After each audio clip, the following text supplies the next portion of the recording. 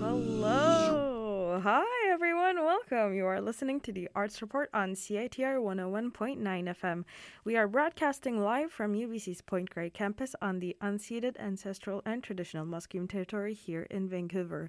I am your host, Saida Unju, and I have so much pre-recorded stuff for you today. It's crazy. 3 of them are interviews, and one of them is a review that Lua did of the Polygon Gallery. And honestly, without saying too much, I'm just going to get right into them because we have only 1 hour and we have so much to listen to.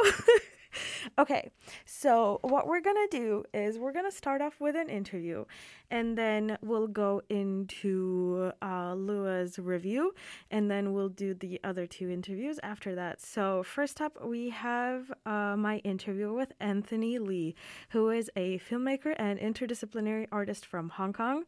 He is the director of Selfie, written by Christine Quintana, and it will be presented at the Festival of Live Digital Art between June 9th and 11th. So it's opening tomorrow and it will be live streamed.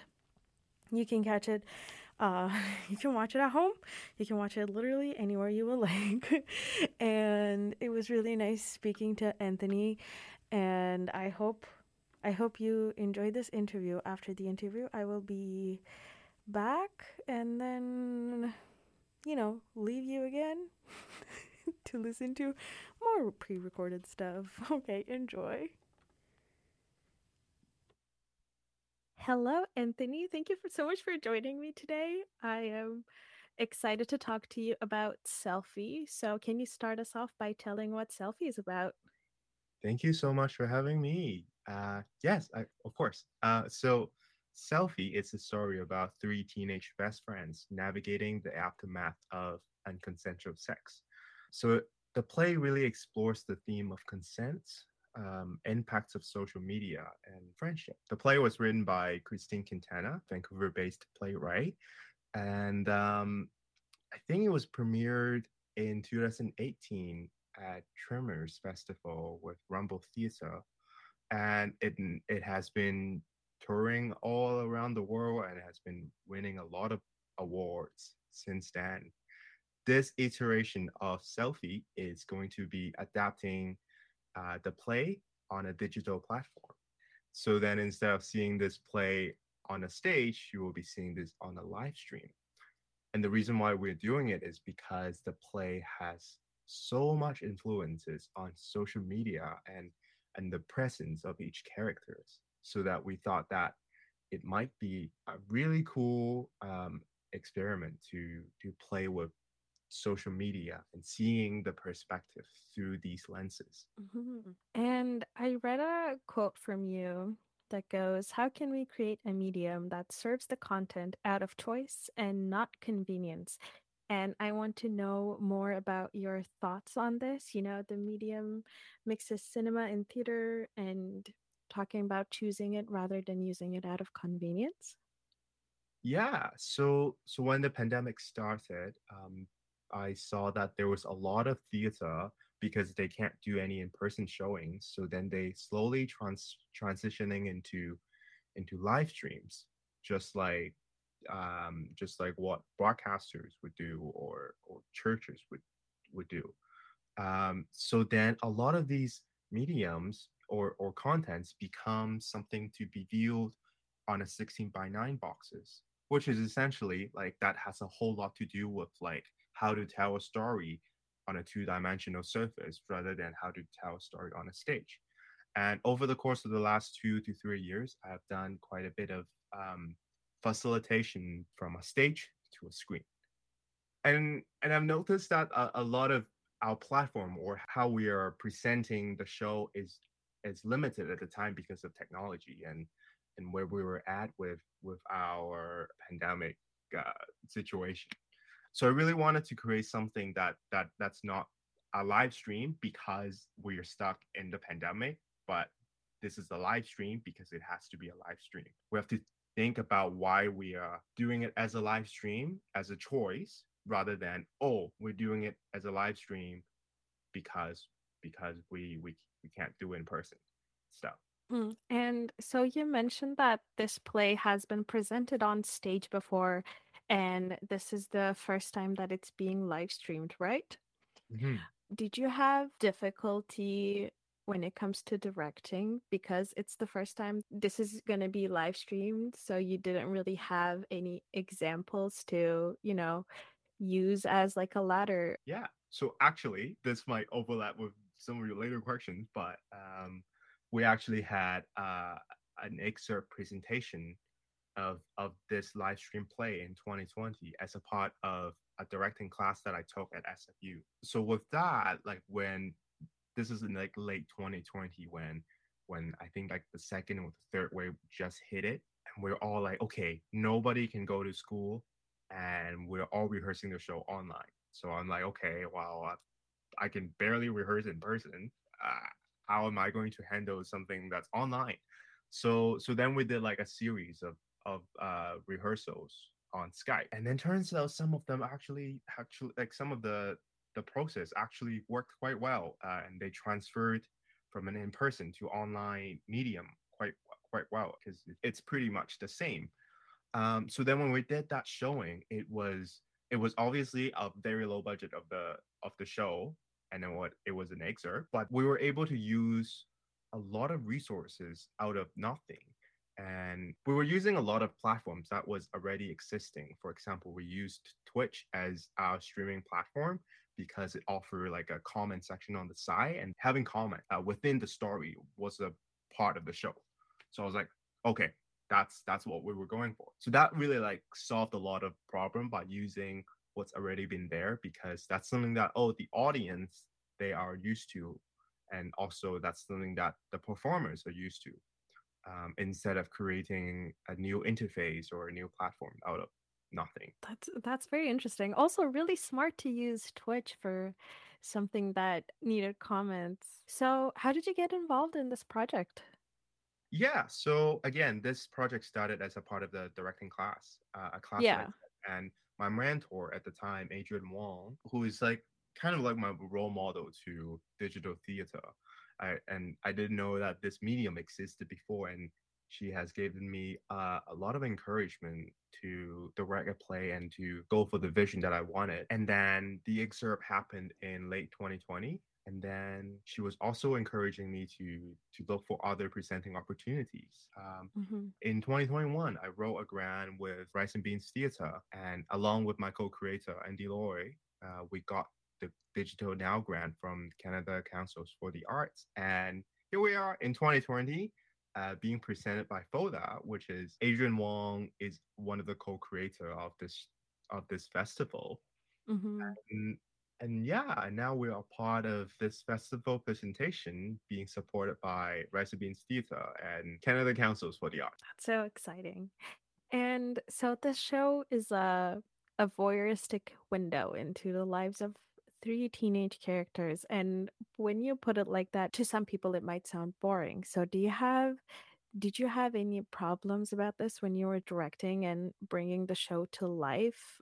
I wonder if we do often see people's life in a voyeuristic way at all in the first place. Hmm. Maybe that is something that people would find interesting. But I would argue that at the heart of this play, it is a story about consent, how to hold a conversation on such a complicated topic. When I was first directing this play, I thought, oh, I don't really think I had this conversation of consent or a really clear concepts of it as a teen. And I wonder if other people feel the same, or is it just because I am from Hong Kong and I never had that education. And turns out my friends who grew up here and people who worked on this show, they also had a really blurry idea of what it is. Yeah. That's why I think it is such a under discussed subject. And I think like this is not something that's just meant for, oh, if you're a teen you should watch this. It It's not just for teens. There, as you said, so for example, I am 24 right now, and I moved to Canada when I was 19. And honestly, I've learned about consent more in the past 5 years than I have in my 19 years of life back home. I feel like it's definitely not just for teens. Yeah. Yeah, and I think what's really special about this play is that it doesn't offer an answer to what a consent is, but really just very honestly shows what these three characters are going through and how they are struggling to navigate through these conversations and having to take responsibility of their actions. Yeah. Well, yeah, when I first read what the play was about, I definitely did not think that it was carrying and starting such a important conversation. So, have you ever been involved in a project that was within the Festival of Live Digital Art or something similar? So in the past, I have only been working in digital presentations as a designer or as a consultant. So this is really my first time working on a digital project as a director. And honestly, Mhm. it's my first ever theater directing project professionally. Oh, that's so exciting. Yeah. Yeah, you went to school for film. I moved to Canada in 2016 Mhm.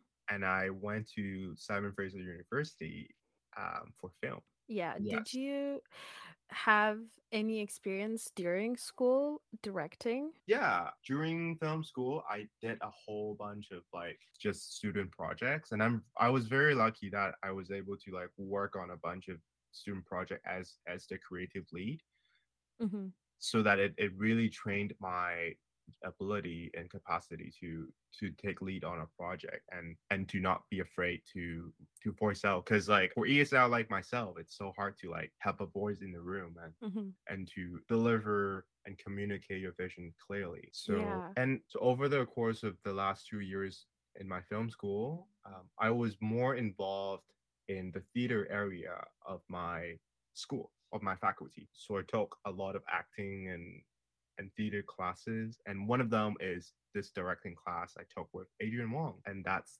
how all this came about. How does the experience of directing on student projects versus directing Selfie as like a professional now compare? I can talk a little bit about the difference between the Exurb, Yes. which was a student project, and Mhm.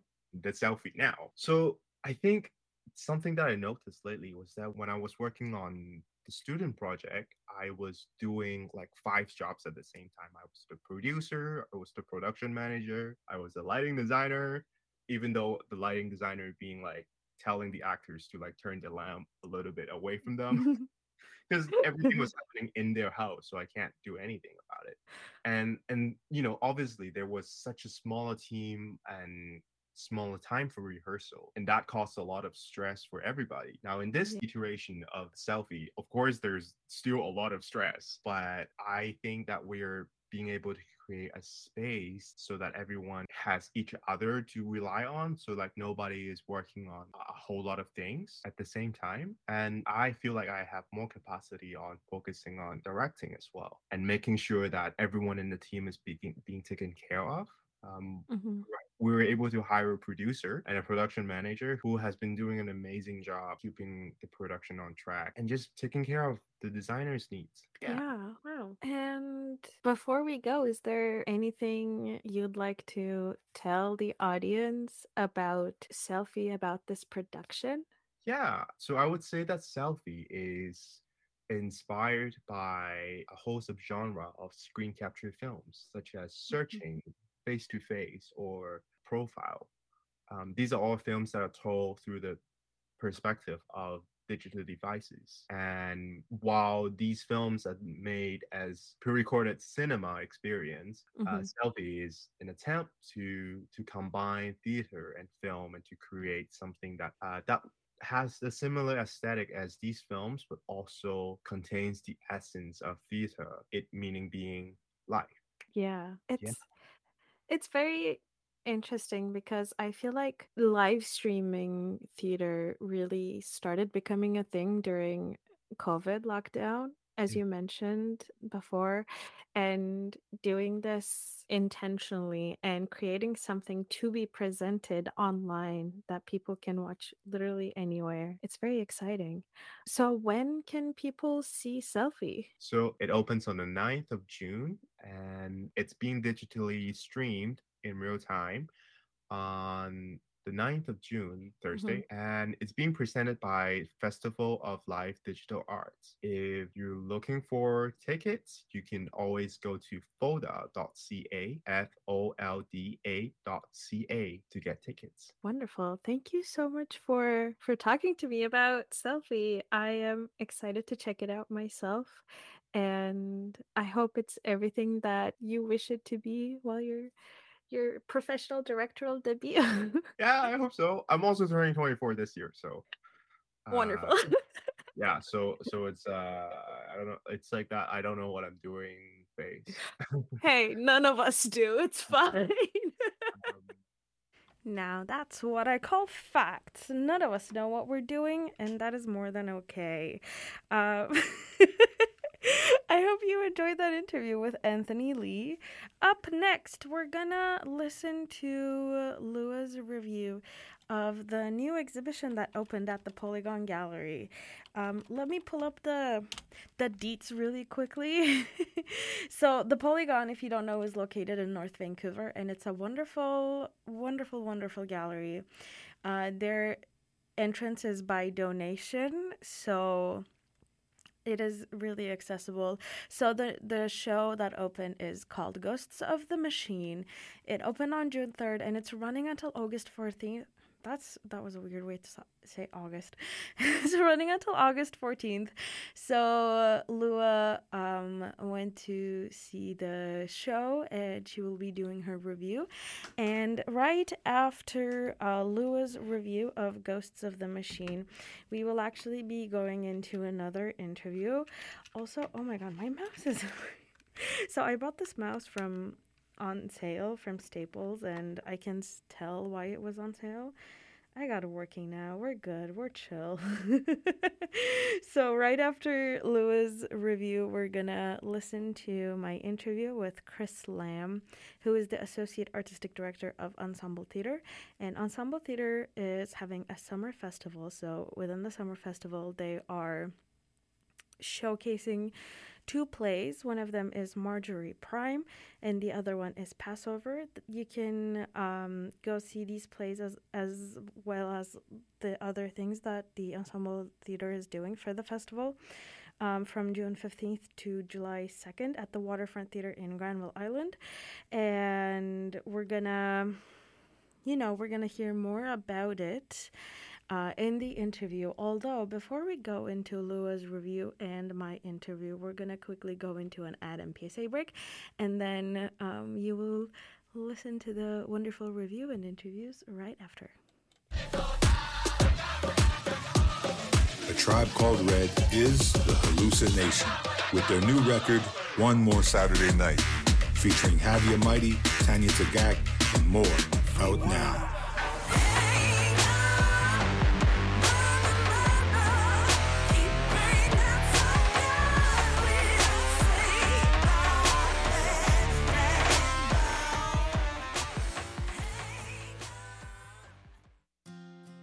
If you attended a federal Indian day school, now is your time to make your claim. If you experience harm at your school, you may be eligible to receive a check for compensation. Remember, you need to make your claim before July 13th, 2022. See if your school is on the list and get free legal help. Start at indiandayschools.com or call 1-844-539-3815. Claim what's yours. Hey everyone, this is Lua, and it's finally summer, kind of. You wouldn't know if you're in Vancouver, but it's summer, which means a lot of new exhibitions and a lot of different galleries are opening up across town.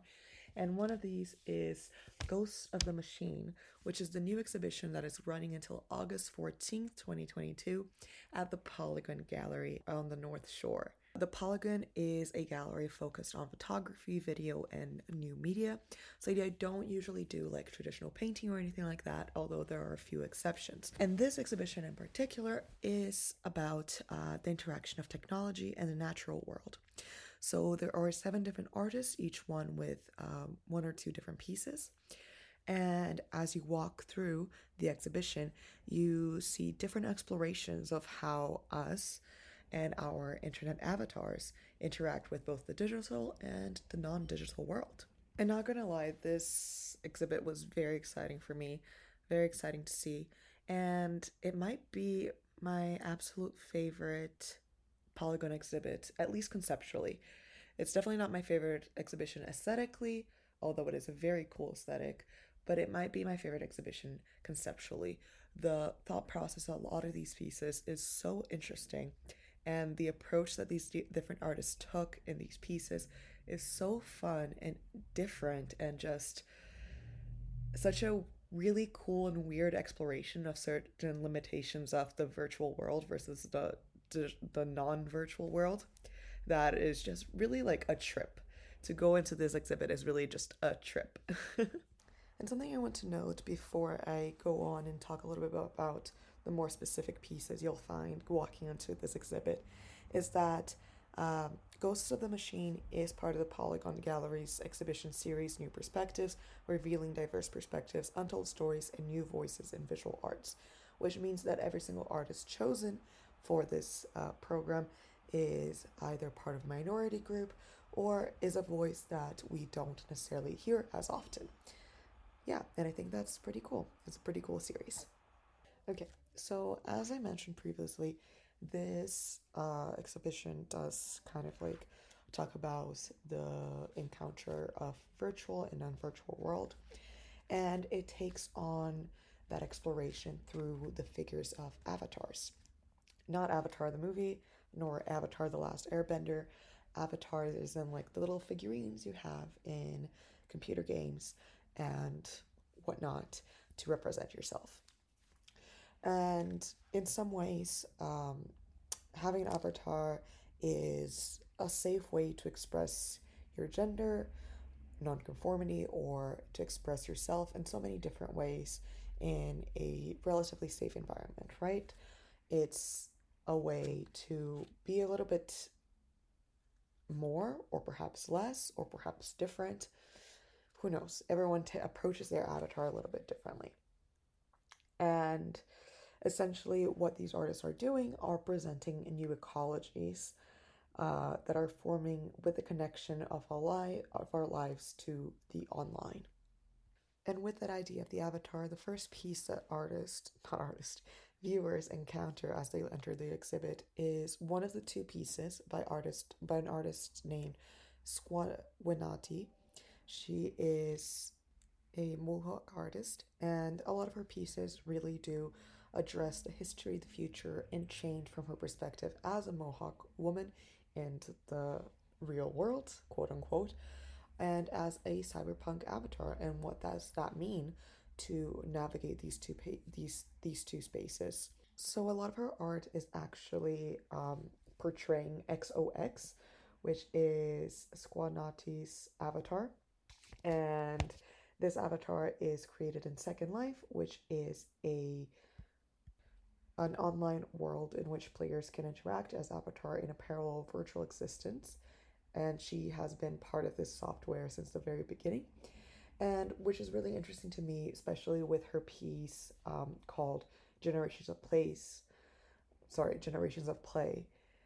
which traces back the origins of the avatar with one image of her avatar as a husk doll, her avatar as a Barbie doll, and finally her avatar as this 3D digital avatar as we kind of know it, is that she seems to ask, is my avatar the idealized version of me, or am I the idealized version of her? So who is who, and where are the limitations? And I think that is such an interesting approach as we transition into our visual worlds so much more every day. Yes, a lot of the pieces in this gallery, in this exhibition in particular, are dealing with more of like a gamified version of the avatar. But isn't our online presence as a whole kind of like an avatar? Like, I know for a fact that my Instagram version of myself is very different than what my everyday person version of myself is.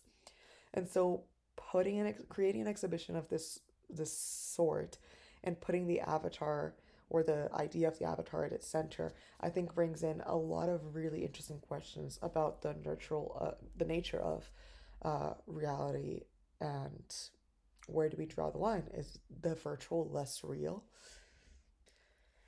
Yeah, that was a lot of big questions, but that is also far from the only thing you'll see at the exhibit. In the interest of time, I'm only going to be talking about two more pieces, which were my personal favorite. Actually, three more. I can't help myself. They're also good. Three more pieces that were my personal favorites that I thought were really, really interesting. One of them is by an artist named Santiago Tamayo Soler, who is Colombian. He's obviously part of the Latinx community, but he is based in Montreal, and he works primarily with video. And for this piece, he essentially created a video game, an imagined video game where these players' consciousness have been uploaded to this server because the Earth has ended, and now their consciousness are going to be used to repopulate the Earth later on. Very weird stuff, like truly very weird, very hard to comprehend at first. But watching this little movie, right? So it's as if someone is playing the game, but you kind of just watch it as a movie as it plays, is fascinating. He takes on this retro aesthetic, so very like 90s video game style, like very low density graphics, but it becomes such an interesting and somehow familiar for us that did play those games that were released in the 90s. I also realized I didn't say the name of the piece. The name of the piece is Retornar. So to return back home is kind of the idea. It's like they're going to return to Earth at some point.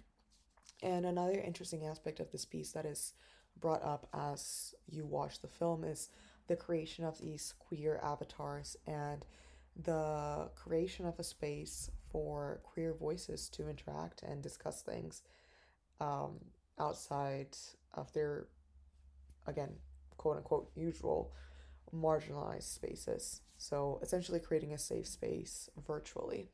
And what does that mean, even?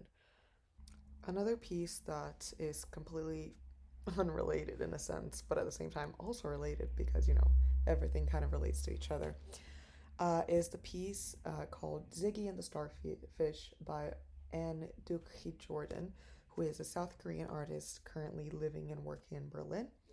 And this piece caught my attention because it is not only a video piece, but it's also a structural piece, I guess. It's created. It's in the corner of the gallery space, and it has a lot of like plushies and like a cute little seating area, very comfy.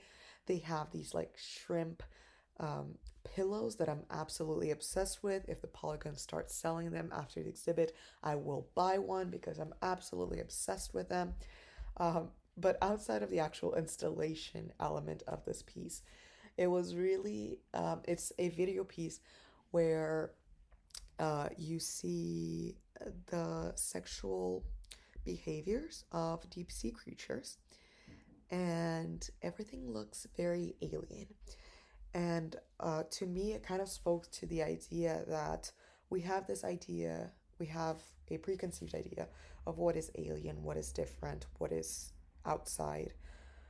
And then we look at these creatures that are very much real, very much in nature, very much on Earth. And we realize that the true weirdness, the true alien-like things are much closer to what we already know than something that is entirely imagined in outer space. Obviously, in choosing to showcase animal sexual behaviors, even though as humans we don't really see that as sexual, I guess. I don't know. If you're a marine biologist, yeah, cool, good for you. Uh, but essentially, it's exploring this idea of ecology and where do we exist, um, where when we're on the verge of ecological collapse, and are our deep sea creatures continuing to reproduce or not, or how do we sustain that environment? How do you continue to sustain that environment? And I want to talk about one more piece by Sis Wiz, who is a Squamish artist. And it is a very cool augmented reality experience where they actually have live plants in the gallery that are going to be replanted after the gallery, um, this exhibition closes. But I'm running out of time because there's so many things on the show today. So I just want to say, please go check it out. The Ghost in the Machine is such a cool exhibit. Like I said, probably one of my favorites in a really long time. Not in a really long time. The last one was also amazing, but probably one of my favorites conceptually. And there's so much more to it than the things I talked about, and you'll only get to, get to know it if you go there. And the best part, the Polygon is by donation entry, so you can pay what you can for tickets, which is also awesome for a budget-friendly option, for those of us who are, on a budget. Okay, hope you'll hear from me next week, and have a great summer, everyone. Well, hello, Chris. Thank you for joining me today. Before we get into all of my questions, would you like to introduce yourself and tell us a little about your job as an Associate Artistic Director at the Ensemble Theater? Yeah, so my name is Chris Lam, and I am a theater professional who has been working in Vancouver for about 10 years, and I'm an actor, I'm a director, I sometimes write. I also run my own theater company, which is West Moon Theater, and I started working with Ensemble Theater Company back in, I think it was 2017. So I've been associated with them for quite some time. I've been in many of their shows, and then at some point I really wanted to get more involved with just the sort of the general ethos and programming, the artistic programming with the company. And so I performed with them, I've directed for them, and now I am currently co-sharing the Associate Artistic Director position with my good colleague, Kelty Forsyth. And so Ensemble Theater is having a summer festival that are featuring two plays. One of them is Marjorie Prime and the other one is Passover. Can you tell us a little about what these plays are about, what the audience can expect from them? Yeah, I mean, I think I can probably just give a general kind of premise for the plays. I don't want to give away too much, but I think with Marjorie Prime, it's sort of a speculative fiction sort of piece where the idea is we focus on characters, and these characters are involved with what they call primes, which are essentially these sort of like artificial versions of people that they've lost in the past. So essentially, it's a kind of almost like it's kind of like a artificial piece of memory. So these characters who obviously, as time sort of progresses, they sort of deal with their grief and their everyday kind of struggles and sort of coping by using these artificial kind of memory, which are the primes. And then Passover is essentially a tale about these two black men who are sort of waiting on the street corner, and they sort of kind of philosophize on, life and obviously being black in America. And then they sort of encounter some very interesting characters who may pose as threats. And yeah, so those are essentially the two plays. And so this year we're only doing the two plays, and we're at our new location, which is the Waterfront Theater, which is on Granville Island. Yeah, and in addition to these two plays, you're also hosting a series of film screenings, I read, and engagement events like Sunday readings. Is there any specific one that you're personally looking forward to? Can you tell us more about these? It's interesting. I didn't really actually I haven't worked intimately with Tarek, who's the artistic director, on the brunches. I think Tarek specifically has programmed them, but essentially with Ensemble Theater Company, Tarek really loves to have sort of supplementary kind of events Mm-hmm. that sort of either complement or reinforces the themes, or either just the kind of the same energy as the plays that are running in repertory. So we've got the brunches, which has happened in the past before, which is essentially kind of like readings, other text-based pieces, and I believe the actors who are also in their own respective shows will be doing some of those new material or just material that's part of the brunches. And then this year, I believe this is new, but there are supplementary film screenings. So there is Her, the Spike Jonze film, which is going to be in tandem with Marjorie Prime, and then there is Do the Right Thing by Spike Lee, which is in tandem with Passover. Mm-hmm. So that's new, which is exciting actually, because I think these two plays definitely, these two films definitely are kind of like complementary pieces to the two plays. Mm-hmm. And I think it's also like a really interesting opportunity to just have this different engagement, which is like the bridge between theater and film, because I think Ensemble Theater Company is very much cross media, so they do love, they are primarily theater based, but I think film and cinema art is definitely also very much something that we're excited about and something that we want to connect in terms of having just in tandem with the theater. And then there's the readings, of course. So there seems to be a really interesting crossbreed of media that we're kind of trying to engage audiences, and especially with the new location, we'll see how we're going to engage the new audiences on the island. Yeah, I'm sure it'll be great. I feel like all of these extra events, the additional content really helps engage the audience with more both theater in general and also what the company does within the season, because they're like, oh, I remember they did this event. I should check out this new play that they're doing. Mm-hmm. Yeah, I feel like it's great. So you mentioned in the beginning that you are also the artistic director of a West Moon Theater here in Vancouver. I wanted to ask, I'm assuming, working with organizing a festival is quite different than organizing a normal season. So how does your work compare in West Moon Theater and with the summer festival in Ensemble Theater? Any components that are similar that helps you in both fields? Well, with my own theater company and just based on, my schedule too, it's I don't tend to program as much, and also because my company is rather smaller and we don't have the same sort of resources and the same kind of manpower to sort of put on a full season. Yeah. When we get the chance and whenever we have the funding and the resources, we can. I would love to put on at least one show or something like that.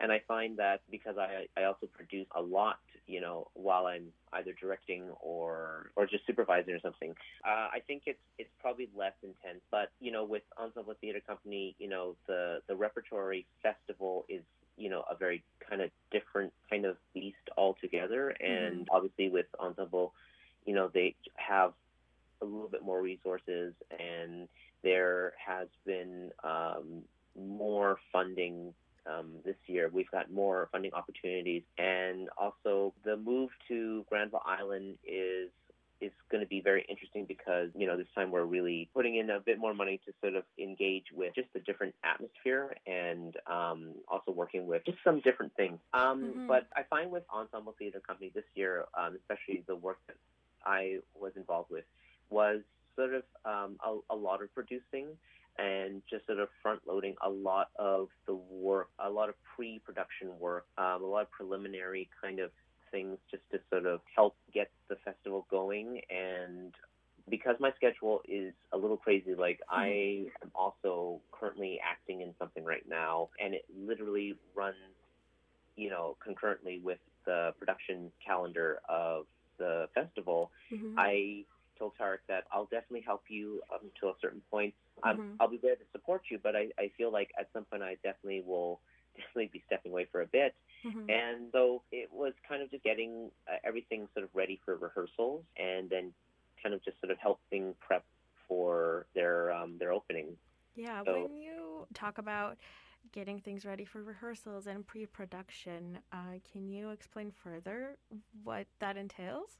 So, it was sort of securing a new venue. It was securing a new rehearsal space. It was making sure that the rights for the shows were still valid, and also, just sort of like in contact with new designers. So we were basically sort of onboarding some new designers, some administrative staff, and just sort of getting them all up to speed, and sort of just kind of creating a general checklist of what we need to do so that we can be ready once they start going to rehearsals. Mm-hmm. And then this year we also engaged with a marketing firm. We're basically in conversation with them about, what is the branding like this time around? What is the mandate, and what is overall kind of spirit of what we're trying to do this year? Mm-hmm. Obviously with the two shows, sort of generating some ideas of like, how can we market the show and why we're doing the shows? And then of course checking in with our directors and seeing how the casting was going and making sure ready set pieces and have them ready for rehearsal, because they really wanted to actually just work on the physical set as soon as they can, because mm-hmm. the rehearsal schedule is fairly compressed. So wow. It's just a lot of stuff like that, and so it's marketing. It's marketing. It's kind of securing venues. It's making sure that the team is all together and communication about all that. And so, that's a lot of work. It is. Yeah, I feel like I only gave you just, I don't know, like the tip of the iceberg. Yeah. I feel like there's a lot of departments going on, and definitely mm-hmm. I was doing more administrative stuff, and also this year we wanted to rebrand just the company logo and just rejig the website. Mm-hmm. So we're going in with like revamp approach, hoping that we can generate some interest for a new audience. We figured if we're going to go to a different location and we're doing these two new plays, and also our mandate has slightly changed and our company has slightly been rejigged as well, mm-hmm. we kind of wanted to come in new. Like it's like almost like 2.0 kind of, Yeah, nice. Well, just to remind the audience, the summer festival is happening June 15th to July 2nd, and you can go see the revamped Ensemble Theater then. And can you remind everyone where people can get tickets or their festival passes for the summer festival? You can definitely just head over to ensembletheatrecompany.ca. You can purchase tickets separately for the shows themselves, which you can just click under plays and events, and then they'll have the Passover and Marjorie Prime respective pages, and there will be a button for tickets and stuff like that. Yeah, thank you so much for taking time out of your busy schedule today to talk to me. I appreciate it, and thank you so much. Yeah, no, thank you. Yeah, we're very excited, and I think it's just, you have Bard and you have Tuts, and mm-hmm. you can also have Ensemble Theater Company, which is great.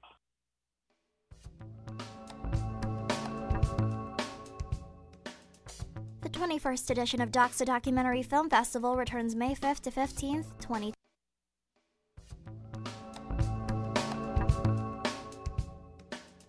The 21st edition of Doxa Documentary Film Festival returns May 5th to 15th, 2022.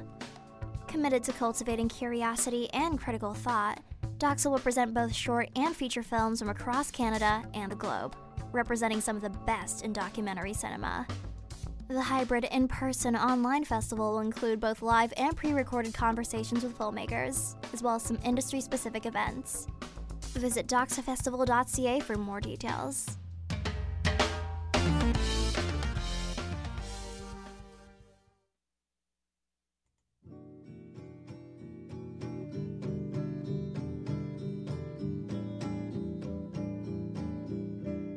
The Sweetgrass Clan is a volunteer-based coalition that provides safety, security, and essential resources to the most vulnerable members of the downtown Eastside community. In addition to providing food and safety, the Sweetgrass Clan also connects people with advocates for housing, mental health counseling, and drug and alcohol detox. The Sweetgrass Clan is always looking for new volunteers to support the downtown Eastside community and are able to offer volunteers grocery gift cards and bus tickets as honorariums. If you would like to offer your volunteer support to the Sweetgrass Clan, you can reach out via email at abfrontdoor.org or visit abfrontdoor.org.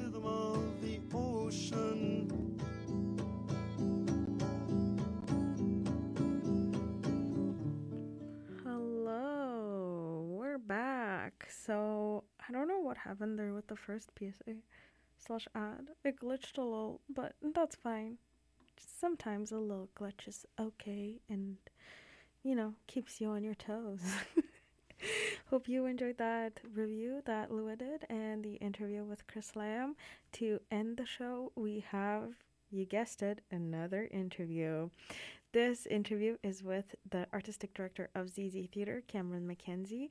He and I talked about their first ever national queer and trans playwright unit. So, in collaboration with 9 other theatre companies across Canada. And I'm not going to speak more of it because Cameron and I do enough of that. So, enjoy. Hello, everyone. Today I have Cameron Mackenzie with me to talk about Canada's first ever national queer and trans playwriting unit. Hello, Cameron. Hi.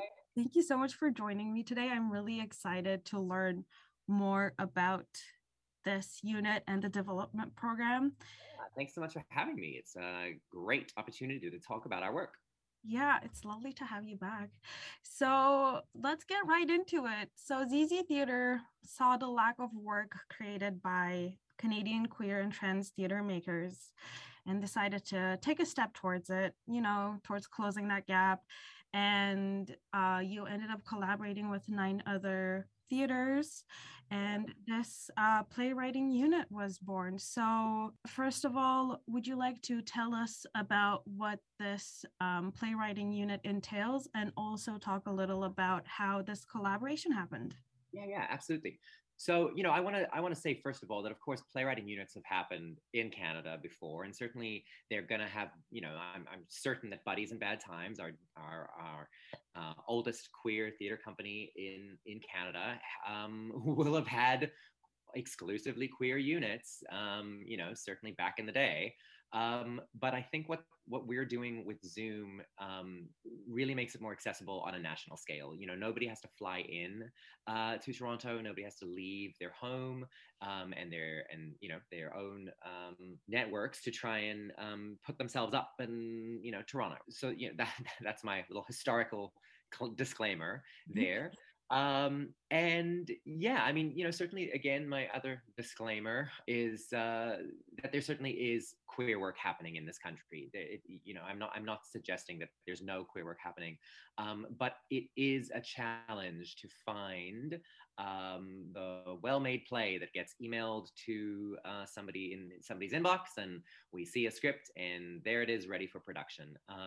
The economy as a whole in Canada, when you look at the development of new plays, is already a challenge for the most privileged of all of us. Commissioning fees are exorbitantly low. I think, an average $3,000-4,000 commission for what's going to be, writing a play over, 2, sometimes 3 years is abysmal. Now, of course, the writer is not writing full time, and there's all sorts of other things on the go. And the goal is that the play gets produced, and then the writer gets royalties from the production, and maybe they get published, and maybe they get a second production, and maybe then they get royalties from further productions. But those are big ifs. And the challenge is that certainly there are companies, again, in the country that are developing queer work, but it's sometimes those plays get stuck in a sort of dramaturgy or development purgatory where, they continue to develop and develop and develop, and they just get dusty and stale, and then they never make it to the stage, or they just end up on, the shelf somewhere. And none of that is going to get money or sort of national acclaim into those playwrights' lives. Now, when you start factoring in, as I said, like other intersections of race and gender and ability and neurodiversity, all of a sudden the ability to take a bunch of time out of your life and write a play gets harder and harder. And so that's really what we're trying to look at is those intersecting identities that really we need to be hearing from, and giving real support to those people. You know, we had been talking about starting a unit pre-pandemic for a little while, and we were struggling for about 4 years to find our main stage show for that year number 4. We knew what we had coming down the pipeline for year 1, 2, and 3, and we just could not find year number 4. And year number 1, I wasn't too stressed about it, and year number 2, I was getting a bit anxious. And you know, we just accidentally had a play fall in our laps, and that was Transcripts Part 1, The Women by Paul Lucas. You know, he had reached out to a friend of mine, and she had passed him on, and I was like, oh wow, this could be next year's show, fantastic. And so that was the play that we co-produced with the Frank Theatre, the other queer theatre here in town, and I co-directed it with Faye Nass. And at the time that we were directing, Faye was working on a 3-year multi-phase grant, and I think Zizi was about to. And Faye and I were talking about how challenging it is to find scripts, to find, like, where are these scripts that we need to produce? And we're the queer theater company, let alone, you know, the larger sort of more mainstream theater companies that we are all expecting produce queer scripts and queer intersectional scripts. Like, where are these? And, you know, there's always that thing of like, oh, well, certainly, you know, we, before the pandemic, we're focusing very strongly on Vancouver and just, you know, the Vancouver ecology, and we weren't looking nationally. But then there's also, you know, the arguments we made that we weren't looking hard enough, or we didn't have the right calls, or we weren't connected to the right communities to really see that. And I do feel that that is the work of the producer, is to do that work, is to not just simply put something on Facebook and then hope that we get something and we don't, you know, get it at the end. So this was part of my strategy to really counter that, and to say, okay, well, if Faye at the Frank and Cameron at Zizi are having a hard time, let's chat to some other organizations, not queer and non-queer, across the country, and see, like, if they agree that it's a challenge and that, you know, this kind of unit would be of interest to them. And then the pandemic hit, and those organizations, it started looking like those organizations could be great partners if we were able to do something virtually. You know, we were doing shows on Zoom. Everybody like, hello, we're doing this interview on Zoom. Zoom has opened the world, has opened the country up. And, you know, Canada's, obviously, we all know Canada's a huge landmass with a quite small population. And then again, you break down into queer, and you break down into sort of intersectional queers, and you break down into artists, writers. We get limited and, you know, smaller and smaller numbers. And so it's that classic Canadian kitchen party. Like, we shove a bunch of people in the kitchen and the party's hopping. But if we're all spread out over a venue, the energy doesn't quite have the same sort of connectivity, electricity. So yeah, that was part of this idea that we needed to bring people together across the country. We needed to be able to pay them. And of course, we took inspiration from CERB once, you know, that kicked in. How many artists out there were like, $2,000 a month, luxury? Whereas, like, you know, the people who work regular jobs were like, oh, I can't survive on $2,000. Like, this is like incredible for us. And, you know, $2,000 a month to focus on writing. So you're not working 5 other jobs to just pay rent, and then you're expected to write a play and have the bandwidth and the brain power and the creative space to write a play. You know, writing is not just the act of putting pen or typing to paper. Like, it's sitting and musing and looking out the window and breathing and having a cup of tea and going to see another play, reading a book, reading poetry, doing something physical in community. Like, writing is all of that work that happens around and before and during and after the actual pen to paper.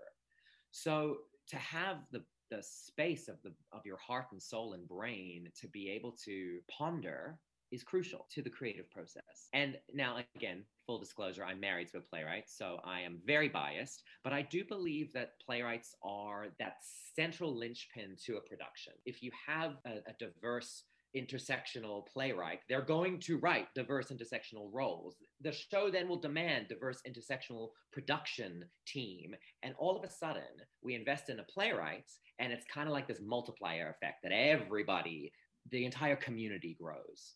And then you put that play on stage, and all of a sudden your audience base grows because they're seeing themselves represented. And there's countless studies that, you know, seeing yourself reflected on stage not only adds to your mental well-being, but not seeing yourself actually is detrimental to your well-being. It's not just like, oh, well, I didn't see myself on stage at the end. It actually takes away from yourself. And so we put these plays on stage. We're growing a queer audience base that sees themselves reflected, but we're also growing allies. We're growing cis het allies who understand and want to support us more. And I keep saying in interviews that what I want is finally for queer and trans rights not to be a political hammer that is wielded anytime there's an election. I don't want us to discuss queer and trans rights ever again. I don't want that to ever be in anybody's mind, and the only way that that's ever going to happen is for the population to say, no, this is not something we need to discuss anymore. And so all of a sudden you invest in a playwright,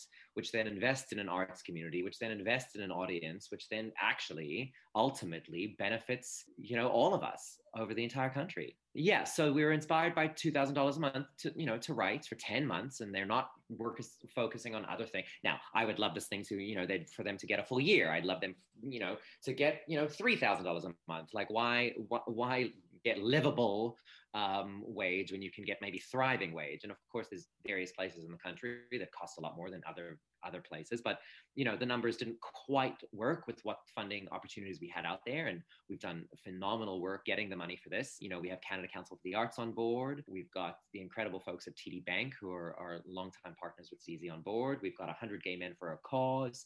We've got a local foundation here in town called the McGrain Pearson Endowment Fund at the Vancouver Foundation.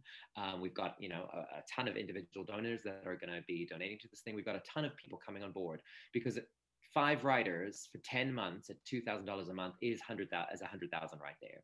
And it's, as I said, I'd love more, but this is what the numbers are right now. And I'm sure once we prove how good this was, we'll get more people coming on for the next one, and we can increase those. We're in the middle of the 10-week call for submissions, again, with the notion that it's not good enough just to put it out for a week and say, oh, nobody applied. There's just no trans writers in Canada. We put it out on Facebook and nobody applied. So, we've got 10 weeks. It's a long time.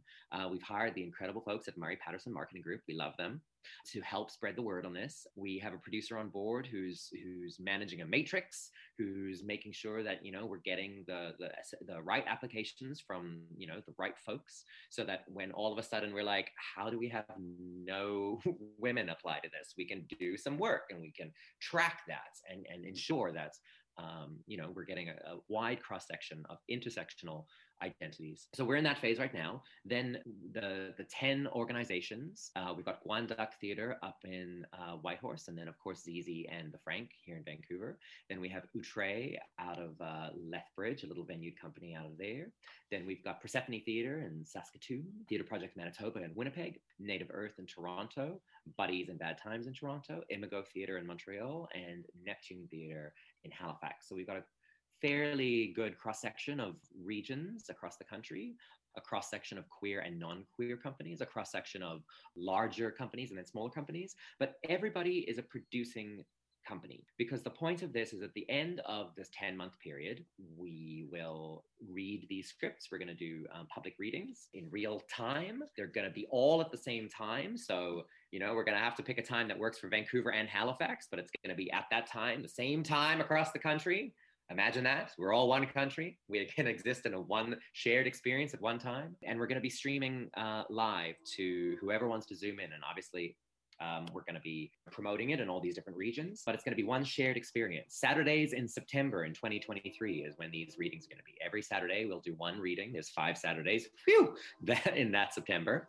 And then at the end of that, all of the 10 partners have committed to ensuring these plays are put on stage, so they don't get left in the dust on a shelf somewhere. So maybe, 10 months is still not a lot of time. It's better if the artist has been able to focus on writing, but it's still not a long time to develop a play. So they likely will need one more development cycle, but that it's not 5 development cycles, and it's like 1 development cycle and then on stage in one of our seasons. So between the 10 companies, all 5 of these plays will be produced. We will make sure they all get on stage. The playwrights meet weekly in their full unit, along with their dramaturgical support person. They're sort of, for those folks that don't know what a dramaturg is, they're kind of like an editor who supports you in your process. So they'll be meeting 1 week as a full cohort with the dramaturgs and themselves. Yeah, they're the 4 playwrights, and then they'll meet in the alternating weeks just one-on-one with their dramaturg. So in this way, they are building community. They are, exchanging ideas, and that kind of extends to all of it. Like I've had a really fantastic time sitting, chatting to building this unit with these other 9 organizations. Like it's all about connectivity and collaboration. So they'll be meeting every week, 1 week full, 1 week one-on-one. At the end of the month, we'll be doing open houses where audiences can zoom in. We'll have facilitated talks with the full unit so that audiences can say like, oh, how's that first month of the unit going? And they can talk through challenges or successes. So a little bit of an artist roundtable. Each one of these artists will also be offering a community offering to each one of the theaters. So it might be the same artist talk that one artist gives 10 times to the different organizations, but they will be doing these talks throughout the 10-month writing period. And that, I think, is it. I think that's as much as my brain can handle from that question. I know I've been talking for a while. Honestly, you went through all of my questions in this so Can you tell I've been working on this thing for 2 years and